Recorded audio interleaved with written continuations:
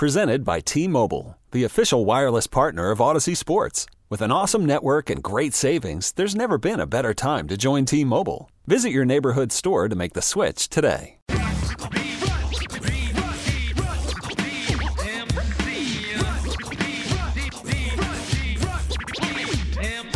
A pioneer in sports radio and sports journalism, tough as nails, and even an earthquake couldn't stop her.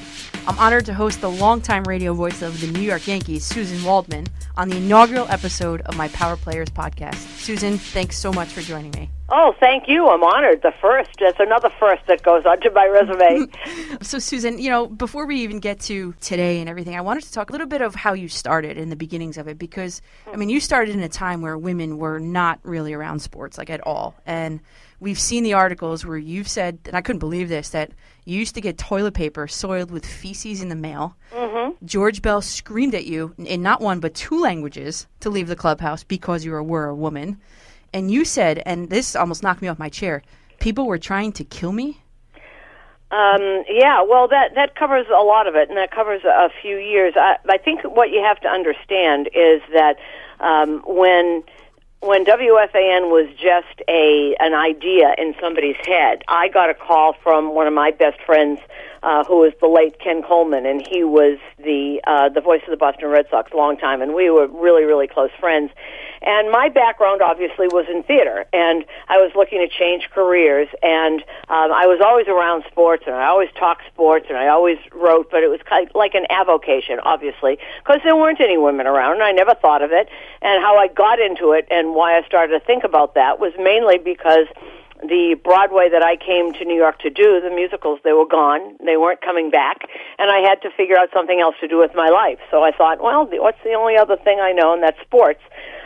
He got me an interview with a man named John Shannon, the late John Shannon. He was going to be the GM of this new thing, WFAN. They were going to start the first all-sports station, and they needed a woman, actually, is what they wanted to do. And I made a tape, a phony sportscast, and I brought it into him. And I was originally hired to do updates for a man named Pete Franklin, who was supposed to do Afternoon Drive. And they thought, because I could talk and I was funny, and that it would be great. Pete Franklin, though, got sick and couldn't do that. But I was the very first voice on WFAN. And the first day when I was doing that, one of the owners of the station, and there was a big commotion when FAN went on the air, and I was the very first voice that ever came out. And within two updates, I hear the owner, one of the owners of the radio station, saying, "Get that smart-ass broad with the Boston accent off of my air on primetime." And the guy who was hosting with me just said, "Just keep going, just keep going." I was not a good update person. That is not what I wanted to do, but I had to do that. WFAN, in their infinite wisdom, because I had a no-cut contract, so they moved me to the overnight with a wonderful man named Steve Summers, and they moved me to the overnight, and they thought I'd quit. And I didn't. While I was an overnight, it was really great because it was a different kind of audience, and we did four full updates back then. And I learned a lot, and Steve Summers taught me how to do sound on tape and taught me how to make cuts and all that things, and I literally cut tape and learned how to do everything. And I went to the program director then, and what I had noticed was that what we did back then on WFAN was get newspaper guys to talk about the games on the next morning, and they would never give us stories. So all you got was what you were going to read in the newspaper. So I went to the program director, and I said, why don't you let me take a tape recorder and go to games like a beat reporter? And so I was literally the first electronic beat reporter that ever happened. I made it up. And they said, all right, well, but I'm not paying for this. You have to do your overnights. And I went everywhere. I went all over the place, wherever I could go in my car. I did all three hockey teams, and I did Yankee games, and I did some Met games, and I did Knicks games, and that's a whole lot of things. But the more I was on the air, the more it was really terrible. I did get feces in the mail. I got horrible letters. And the worst thing, actually, Danielle, was that the station, the people at the station, like I was making mistakes, Guys used to doctor my tapes and then put them in emails and send them to the powers that be to try and get me fired, see how many mistakes she's making. What? The George Bell thing, that's a chapter in a children's book. That happened in 1987. And they're really long stories, and all of them are true. And the death threats, I had my own police detail at Yankee Stadium all of 1989 because someone was literally trying to kill me, and I never knew who was with me, but Mr. Steinbrenner made sure that I had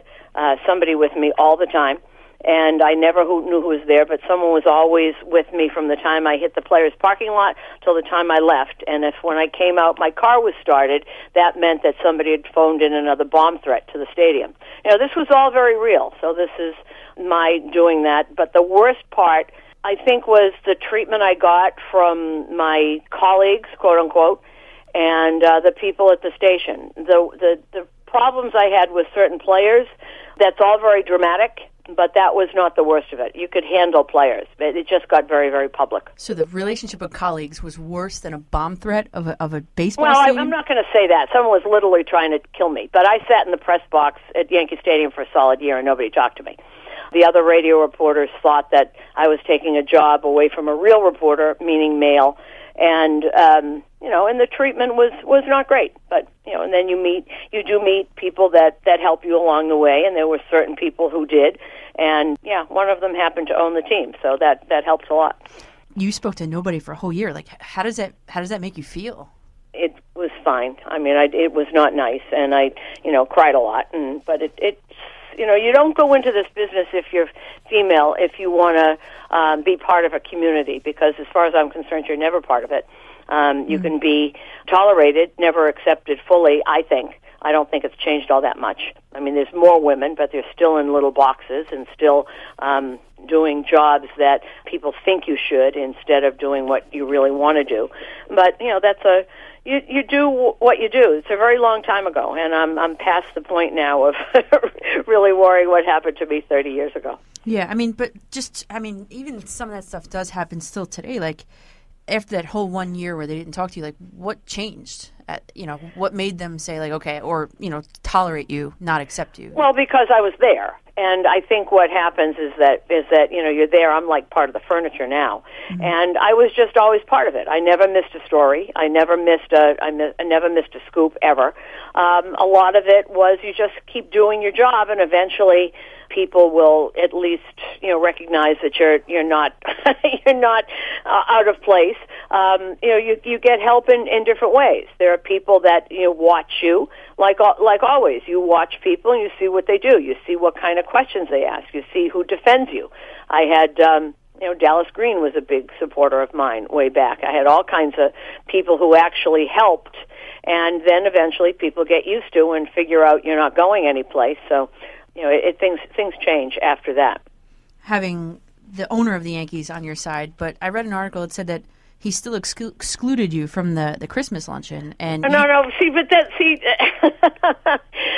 that was how we actually became friends, because this was way back, and George always had a Christmas luncheon, and this is way back, my first, maybe second year on the beat, and people were not quite sure what I was doing because it was electronic, it was radio, and I was the only one that was really doing it, and I'd followed George around because George was a big presence at the stadium, and you used to not be able to get in the elevator when George was there, and I'd run down the corridors after he was in the clubhouse, and I'd say, Mr. Steinbrenner, and he'd get in the elevator, and he'd close the door, and you couldn't get in with him. That was the rule. You could not get in the elevator if he was in there by himself.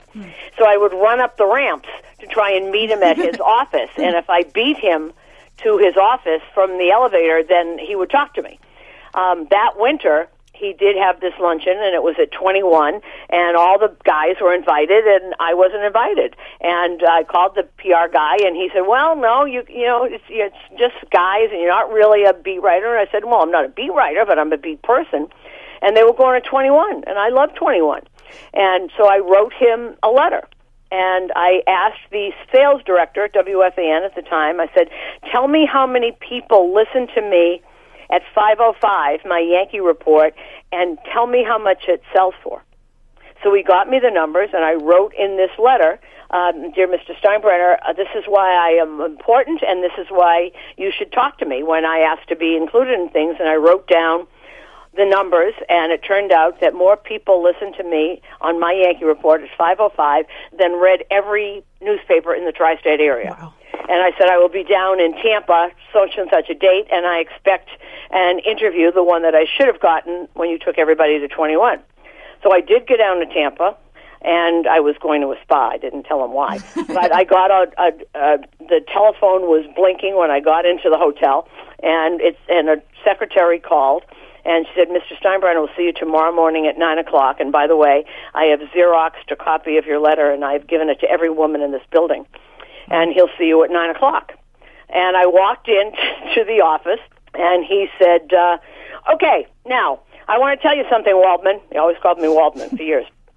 Said, I don't like women policemen, and I don't like women firemen. I don't like women in sports.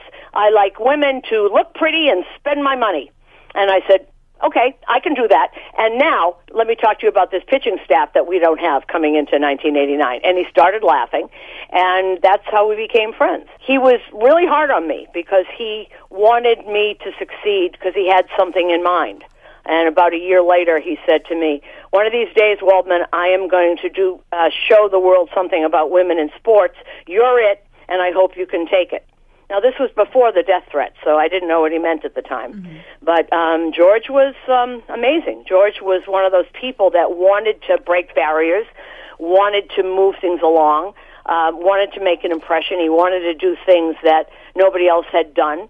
And he tested me a lot, and I was on the other end of those angry phone calls many times. But George was fantastic, and he's one of the most important people in my life. Suzyn, we have a question from a listener. I'm going to play that for you right now. Hi, Suzyn. This is Dorian from Little Rock. You endured horrendous abuse when you were first getting your career started, and I was wondering what from that experience you could draw upon and what advice you would give to journalists dealing with the contentious social media environment that we often find ourselves in. Okay. Well, the social media thing is a whole thing that I didn't have to deal with, and I was kidding with another reporter that I know. I said, do you think that our abuse, which was really there and physical and you could feel it and you could see it, is it worse than the cyber abuse that everybody gets? I've always thought that if you can look yourself in the mirror and say, do I have something to give that no one else is giving? Do I have something to contribute? If that answer is honestly yes, then don't let anything stop you. Are you going into this business to have friends? Or are you going into this business because you have something to contribute? Those are very different things. And maybe it's different now. I'll tell you what is different now, is that there is a network of women that you can draw upon. I never had that.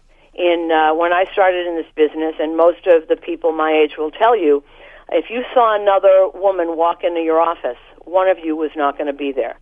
You know, in the sports world, you can have a radio station, television station. You can have the comic. You can have the play-by-play guy. You can have the gruff guy. There's thousands of men, and there's always the woman, and we're not the same. So if you saw another woman walk into the station, one of you was not going to have a job at some point. That's changed now, and you have to now draw on that strength from women, and that's something that I had never had. But you have to draw on your own strength. If you think you have something to give to this world in this business, then do it, and be able to say, the heck with it. The heck with everybody. I don't have to go to dinner with these guys. I don't have to have friends. I'm doing something important.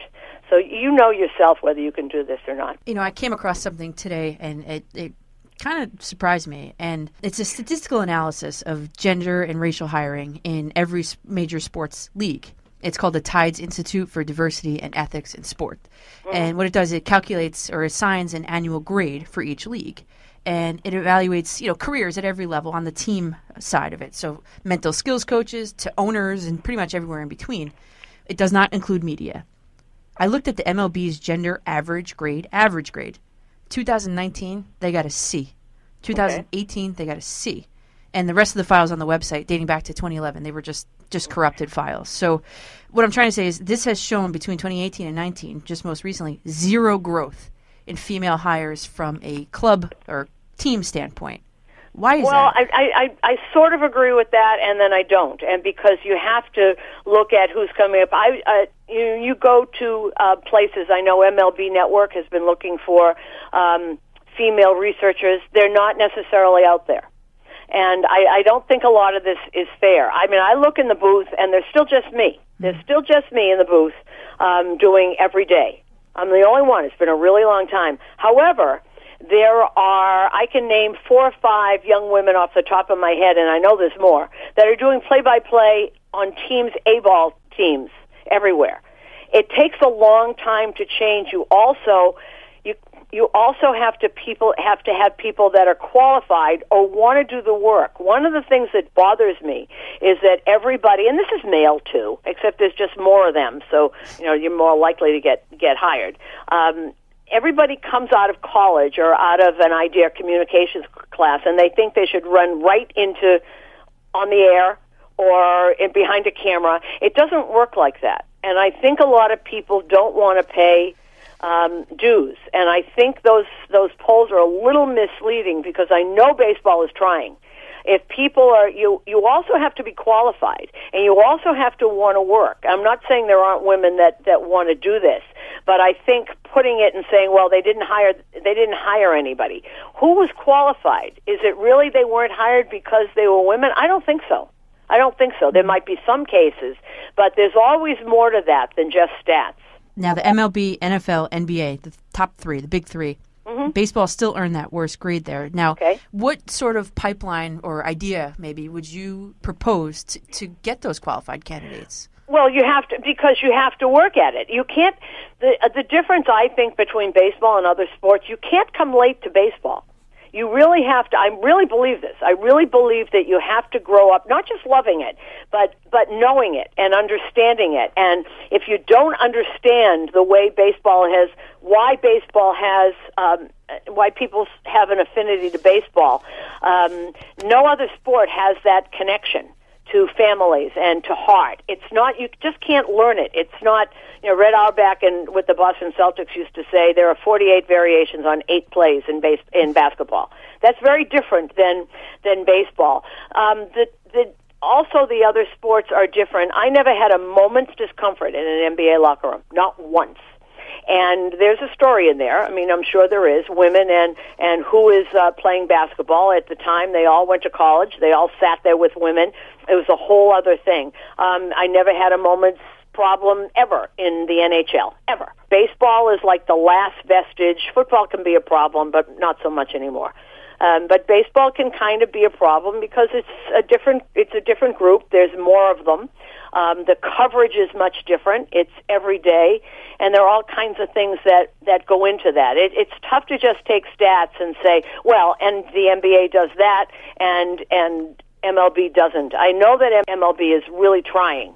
They have all these things. They have all these diversity classes, and they have all these things at the winter meetings to get your resume out there and to work. I would like someone to tell me if they went through internship programs and worked hard and learned how to scout and learned what that was and still didn't really get a job. I know there are probably people out there. Kim Ang is one. Should she be a GM? Maybe. She certainly worked at it, assistant GM to Brian Cashman a long time. But there are qualified people and there are people that could be qualified if they worked at it, and there's a little distinction there. From a media perspective, I mean, you travel with the Yankees day in, day out for basically 10 months. If you look around left and right, estimate maybe how many other women do you see doing this every single day across the country? Doing what I do? Nobody. But you mean there's every team television has a woman who is sideline reporter? Everybody. So all those teams have those women still doing play-by-play in the booth every day. There's just me, the only one. And Jessica Mendoza does once a week, or did. I'm not quite sure what she's doing now. But there's just me. But also remember, it's too easy to just blame it on lack of diversity for MLB. Those jobs are very valuable. How do you compare someone who has spent 15 years in the minor leagues and he's male and has worked his way up, and you wait for there are very few of these jobs. You have to wait for somebody to retire or somebody to do something stupid so they get fired. It's not that people don't want to hire women. I really don't think that. And in my case, I don't see any women looking for my job. I see people that come up to me and say, boy, I could do what you do. Oh, yeah? Okay. I'm fairly new to this whole sports media thing. Something I struggle with on my show is championing the play of domestic violence offenders. Like, for example, the two ultra-talented New York Yankees, Domingo Germán, who's currently suspended, and Aroldis Chapman, who served a suspension in the past. Right. How do I navigate that? I don't know that they're celebrating it. They certainly didn't cover it up. He certainly did his suspension. He certainly did what he needed to do, and I'm not making excuses. I think it's horrible. They're not somebody that it's not somebody necessarily, or any of them that I go to dinner with. But I'm not sure that if you're in this media, you can take it that personally. Mm-hmm. I think we all saw what went on there, and I think and nobody is championing it, nobody. But do you get to change your life? Do you get to try and change your life? I mean, I don't know what happened with Domingo Germán's thing. Aroldis Chapman denies what a lot of people did, and there was no police report. And trust me, I am not saying that what he did is okay at all. But I'm not quite sure how to answer that, because it's not something that now there is a difference between Chapman and Domingo Germán and the guy in Houston, because everybody saw those pictures, right. Osuna. But that's a whole different thing. I don't know that you need to champion it or anything. If you're in this media and your job is to talk about a team, he's part of the team. I mean, of course, you have a choice. Right. You want to talk about Aroldis Chapman, that's fine. I talk about what he does on the field, and that's that. It's not, he's not a guest on my show. I mean, if on my pregame, he's not. I think you have to separate, unless what you want to do. What do you want to do with this business? That's the whole thing. Who do you want to be? And if what you want to do is champion domestic violence, try and change it, go ahead. But you have to decide what you are. Nobody's telling you to champion these people. Right. You're not supposed to. That's not your job. It's almost like separate the player from the person in a way. Just talk about them as players. Well, but you can, unless you don't want to. I find it very interesting. I find it much more interesting to talk about who they are, because I'm there every day, right. and it's all connected. It's absolutely all connected. But if I'm talking about Aroldis Chapman, how long do you go on with this? She's still there. They've still got kids. Mm-hmm. Even today, February 2020, to use your words, do you still feel tolerated but not accepted? Yes, absolutely. But that's me. I don't think right. I don't think younger women feel that, but I do, because to me it's 5 minutes ago since somebody spit in my face. It's 5 minutes ago when I got those things. I can't walk into a parking lot any place or walk through a crowd in any part of Yankee Stadium without feeling a little fear. But that's just me. I don't know that I don't know that other women feel that way. I do know that there are women that are doing pre and post game that would like to try play by play, and every now and then are given the shot. But maybe that's what keeps me motivated, is that I have that drive. I'm a very driven person, and maybe if I were satisfied that I've got everything, that I've done everything I can do in this business, maybe I just leave it, because I always think if you're not going forward, you're going backwards, and somebody's going to catch you. So, but I don't think I'm accepted the way the guys are. I just don't. After all that, all those things, all those terrible things, why didn't you just pack it in, head back to Broadway? Well, I left Broadway because I wasn't. It's not that easy. It's not that easy. I was getting older. I wasn't going to be the person I wanted to be when I came here. I always worked in theater. I just was never a star. I always worked. I just wasn't famous.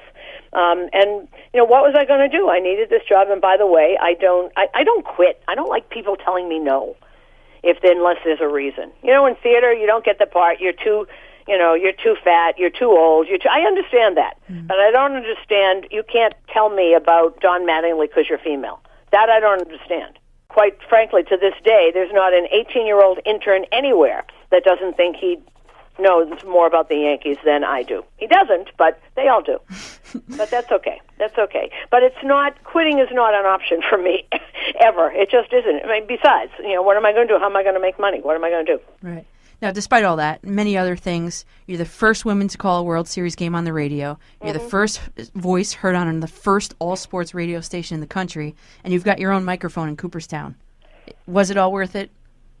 Well, I'm not done, Danielle. I don't know whether things are worth it or not. I'm not ready to write an end of this chapter yet.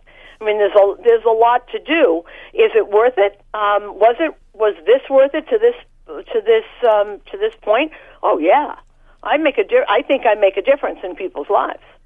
And every time I open my mouth, there's some little girl out there that knows that is never going to know that she can't do this because I was there.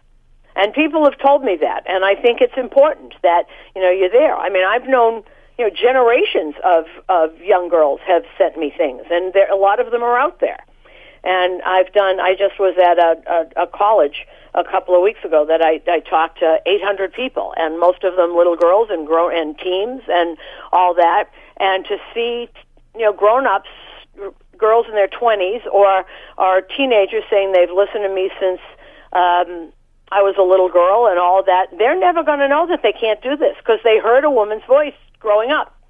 And that's something that's really important. It really is. I never heard a woman. Why would I ever think I would be on radio or television talking about anybody? I never saw women there. So hopefully that's changed, and hopefully that's an important part of this. So we've got one more listener question, and this one comes from Rachel. Hey ladies, my name is Rachel Hopmeyer. I'm based in Washington, D.C. So excited to be chatting with you guys. Congrats, Danielle, on an incredible start to the podcast. My question for Suzyn is, we spend our lives analyzing highlight reels in the lives of others and the way they play the game. What is your proudest moment on your highlight when you're envisioning that reel? Thanks so much. Oh, boy. Okay, I think the first one would be the earthquake in 1989. For some reason, my phone line did not go out when the earthquake hit, and I was sitting next to a guy from Chicago who says he still has nails, marks in his arm. I was on the air when the earthquake hit, and that earthquake made my career. It was the first time that I was taken seriously. I actually won an international radio award for that, and I was on for days. A lot of the guys went home. I did Cityside. I was on the air from Candlestick Park for a long time, all by myself. I described everything. I got back somehow to the city and did Cityside news for a few days, and it was really something. And guys from New York started to take me seriously after that earthquake because a lot of guys went home. I didn't. And that's number one. I think number two would probably be all of 1996 when the Yankees won that World Series. That also standing next to George when the ball went into Charlie Hayes' glove. Mm-hmm. And that for me would be number two because that was also the year that I was fighting breast cancer. So as Jimmy Key said to me, you're part of this too. So they won and I was winning at the same time. That would be two. I think obviously the World Series, being the first woman ever to do a World Series on the radio, might be number three. But there are so many. There are so many. It's not analyzing the lives of others. This is my life, and this is what I do. And it's not analyzing other people's work because my work is to bring that to somebody else. So that's my work, too. It's not just theirs. Suzyn, I know you're not done yet. So what's still left to check off the Suzyn Waldman list of accomplishments? I have no idea because I never pictured any of this. Mm-hmm. And that's I've never been afraid of being in in limbo. I've never been afraid of that. There's always something. It's a big world out there, and I'm not quite sure what shape it'll take. I'm not ready to leave this behind, obviously. I'm not done growing either as a broadcaster. This is something, I'm not Vin Scully. I understand that. But you can get better every single time. And the great thing about being an announcer is that the game is different every day. Every inning is different. And even if it looks like, oh, how can you do another game of this? You're different. The world is different. The people sitting in row 7 are different. Mm-hmm. So you keep living, and through life, all your calls are different. So I'm not anywhere done doing that and getting better and bringing that to people. But where this goes from here, I don't know. We'll have to just stay tuned and find out, I guess. Suzyn, thank you so much for your long list of firsts, but you are my first guest on Power Players, and I appreciate you taking the time. And good luck with it. It'll be great. Thank you. I might be the only person in captivity that doesn't have a podcast. So I'm glad I could be on yours. You're welcome on mine anytime, Suzyn. Thank you. Okay, Danielle.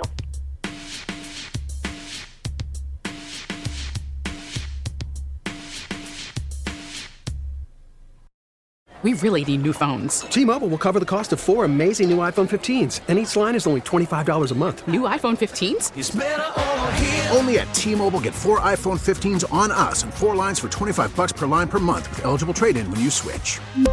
Minimum of 4 lines for $25 per line per month with autopay discount using debit or bank account. $5 more per line without autopay, plus taxes and fees. Phone fee at 24 monthly bill credits for well-qualified customers. Contact us before canceling account to continue bill credits or credit stop and balance on required finance agreement due. $35 per line connection charge applies. See T-Mobile.com.